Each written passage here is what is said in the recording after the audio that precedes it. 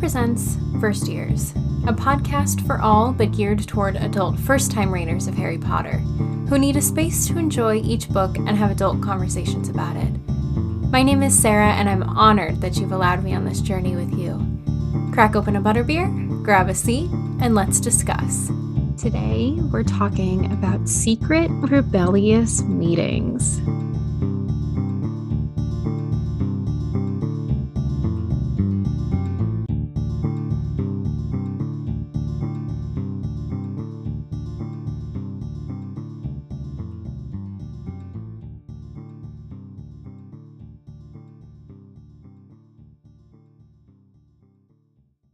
Welcome, everybody, to episode 54 of First Years. Today, we're going over chapters 16 and 17 of Harry Potter and the Order of the Phoenix.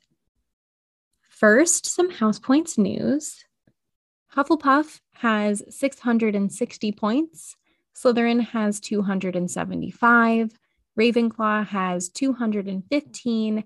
And Gryffindor has 200. So it's really anybody's game right now.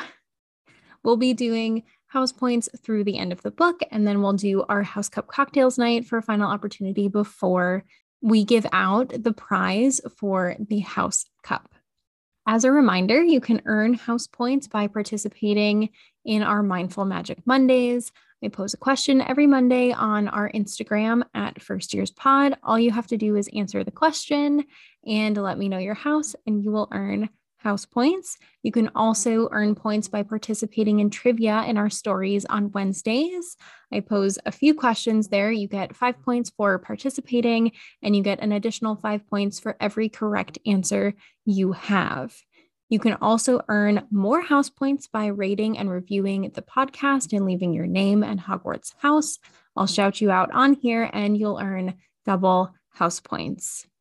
And before I forget, I need to give a special shout out to Zach from Belated Binge, who left a very kind review on iTunes. Zach, thank you so much. You guys should check out Zach's podcast, Belated Binge. I'll leave the info in the show notes. I guessed it on there. He guessed it over here. It's a great time. We had really awesome discussions. And Zach, you earned Ravenclaw extra house points. So well done. We left off last episode with Hermione suggesting that Harry needs to teach them defense against the dark arts, and Harry pushing back because he's not this super talented wizard. It all just comes down to luck and help. And he made the point that they don't really know what it's like. And Hermione basically said that that's why they need him. So Harry probably has a permanent scar on the back of his hand from Umbridge. Ron is doing better at Quidditch, slowly but surely, and Hermione follows back up with Harry about teaching defense against the dark arts. And Harry seems to be more interested in the idea than he first lets on. He's secretly planning lessons and thinking about how it might not be such a crazy idea after all. And when they talk about it again, we find out that Hermione is still in contact with Viktor Krum. And he said that Harry knew how to do things even he didn't know how to do. So that's pretty impressive coming from someone who is years older than Harry and was about to graduate. Hermione also brings up the idea of teaching more than just her and Ron, but anyone who wants to learn. That it wouldn't be fair to hold it back from other people. And Harry says that a lot of people think he's crazy, but Hermione insists that a lot of people would be interested in hearing what he has to say. And she does end up being right. They end up meeting in the Hog's Head during a Hogsmeade weekend. Try saying that 5 times fast. And a whole bunch of people show up. And so we get another new location to experience, the Hog's Head, which is kind of a shady bar that seems pretty dirty. And this is where Hagrid won Norbert in book 1. What's your first impression of this place? What do you think of the patrons that normally come in here? At first, I think of this being, again, another up level into the dangerousness of this book. We're no longer in the safe confines of the Three Broomsticks, which is more crowded and familiar, and everyone goes there. We're now branching out to a slightly more dangerous place to go against what's happening in Umbridge's class. Although Hermione says that she's double and triple checked the rules about being here, Umbridge wouldn't be happy about what they're doing, which we see in the next chapter, but we'll get there. So a bunch of people come to hear about this. But what do you think about this? This concept that they might think he's crazy, but ultimately just want to know what happened. It says, quote, "All of them, however, looked fixedly, even eagerly, at Harry," unquote. I don't think it's out of character for a bunch of teenagers to want to know what happened last year. But if we think about it in the grand scheme of things, are they here to learn Defense Against the Dark Arts, or are they here to just hear Harry's experience? On the other hand, however, perhaps some of these people are supporters of Harry and want to justify their belief in him by hearing that Voldemort is actually back and Harry's experience the previous year. What do you think? Zacharias Smith is immediately unlikable, but I think his purpose is to show another perspective, someone who was on the fence about believing Harry, or who didn't believe Harry and was skeptical, but was willing to be convinced, because everyone else is pretty supportive of what Harry has accomplished and are impressed when they learn new things, like about his Patronus. Although Zacharias pushes back against everything, trying to find where Harry is going to slip up, ultimately he stays and wants to be taught by him. And what's funny here is that when they talk about how Fudge is afraid that the students could mobilize into an army, Luna says that that makes perfect sense because Fudge has his own army of heliopaths, which Hermione says don't actually exist, although Luna rather defensively says that they do, and Hermione is too narrow-minded to believe in them. And isn't that interesting how Hermione can push back against this thing where there is no proof and yet also want people to take Harry seriously? We know as readers that Harry's experience is true, and yet according to Hermione just a few chapters ago, no one really saw the evidence of what occurred. They just heard the account from Harry and Dumbledore and then spent 8 weeks reading the Daily Prophet.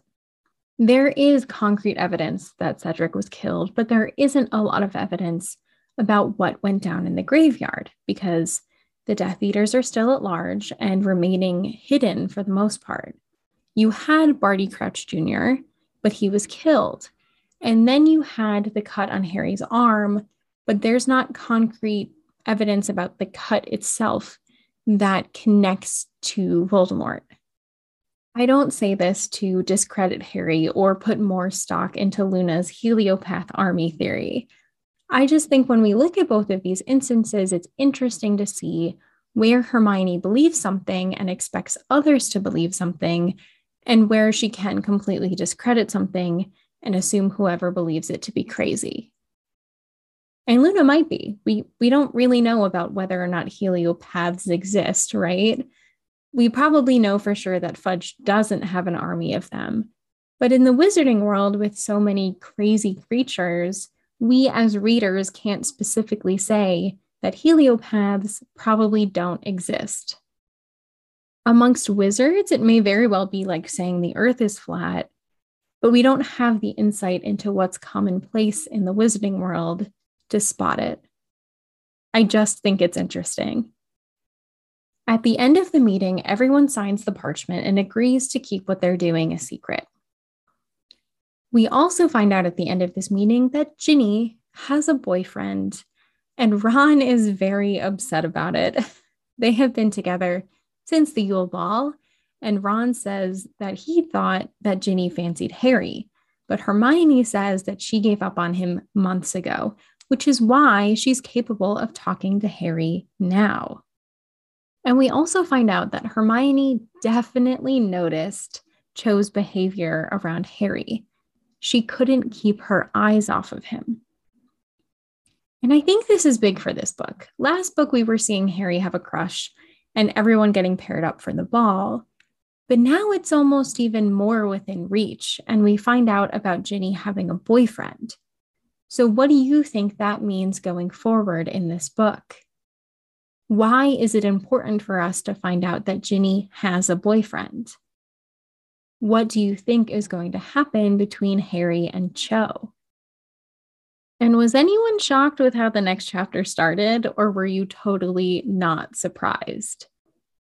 The chapter starts off with Harry in a great mood. He's pleased by the turnout in the Hogshead and that no one really thought he was crazy, and they were impressed by everything he's done.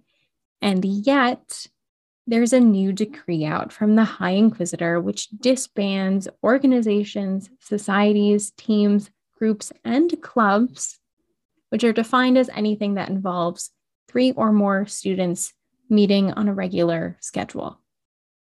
They're not allowed to exist without the permission of the High Inquisitor, and you need to ask permission to reinstate existing organizations, societies, teams, groups, or clubs.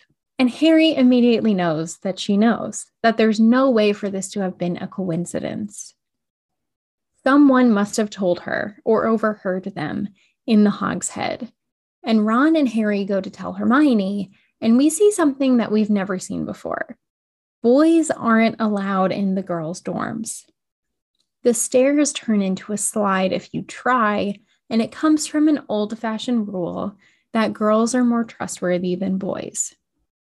What do you think about this? We can't just ignore this detail. Do you think it's weird? Is it fair? Is it really protecting anyone? Just something to think about that I didn't want to not point out. They tell Hermione about the notice, and she says that no one could have told Umbridge because she put a jinx on the parchment that everyone signed, and if someone did tell her, they would know immediately. And it's not just their group that's at stake, but the Quidditch teams too. So Harry needs to be on his best behavior so they can reform the team. So how do you guys think Umbridge knew about the meeting in the Hogshead? Do you think someone was there that then told Umbridge? Do you think she was there herself? In History of Magic, Hedwig arrives with a letter. However, she's hurt. Harry brings her to Grubbly Plank, and she thinks that someone might have attacked Hedwig. However, the main theory that McGonagall and Hermione seem to have is that Hedwig was probably intercepted, because this has never happened before, and they know that this was a possibility, which is why they've needed to be careful about what they say in letters. This is proof that that theory is real, and so is the risk of sending information that needs to be kept secret. In Potions, Umbridge inspects the class, and I just love the line, quote, "Snape and Umbridge, the 2 teachers he hated most. It was hard to decide which he wanted to triumph over the other," unquote. Did you have a preference on which teacher you preferred to come out on top in this face-off? Umbridge questions whether the Ministry would approve a strengthening solution being taught in class, which just plays into the idea that Fudge just doesn't want these students to know anything that would give them an advantage over him. Although it's not quite as entertaining as watching McGonagall handle Umbridge, it is pretty satisfying to see Snape get short with her and answer her questions with not very helpful answers. However, Harry's interest in what was going on cost him another day's assignment, and now he has to write an essay on the potion since he screwed up from being so distracted. The following class, we see Trelawney, who is very upset about her evaluation results. She's currently on probation. So now we know what the consequences are for not doing well during one of Umbridge's evaluations of a class.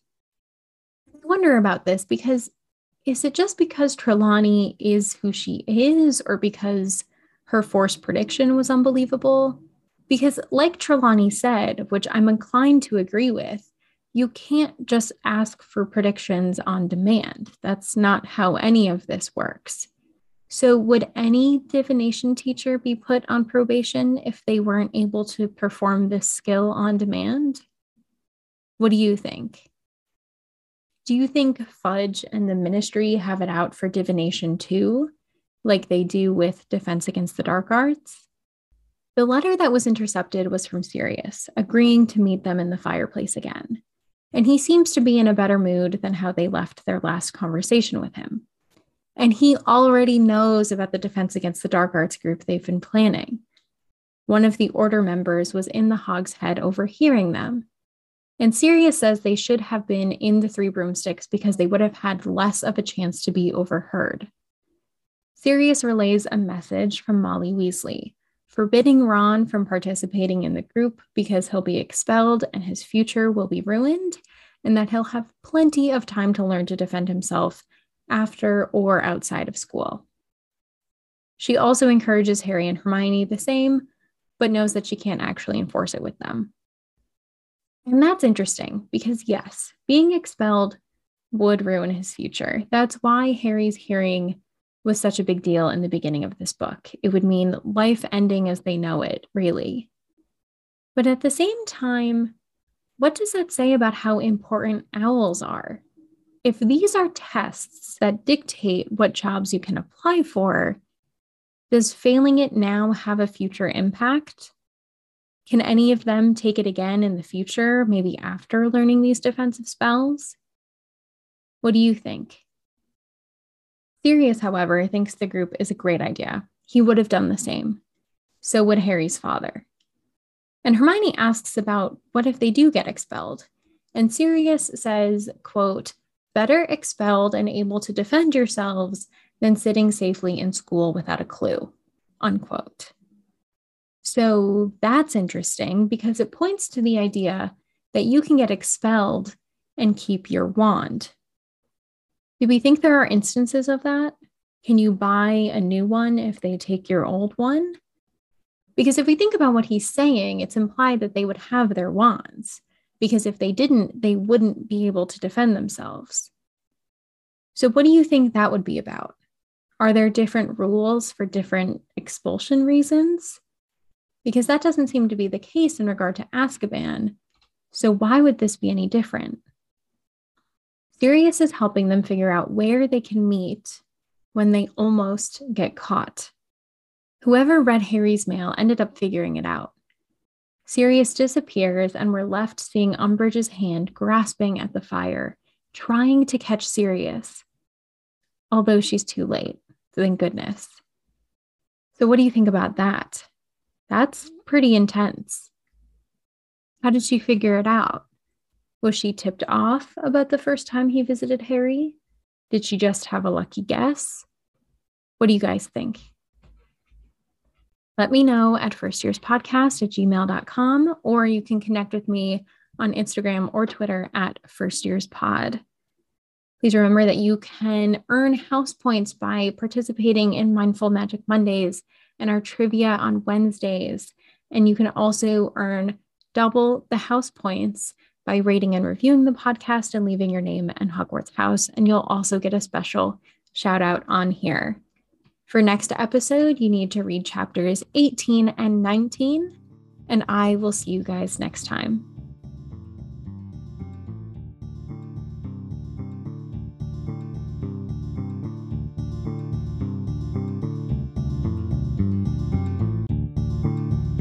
First Years is a production of Matchbook. It's produced by Quinn Parker and myself, Sarah Jones Dittmeyer.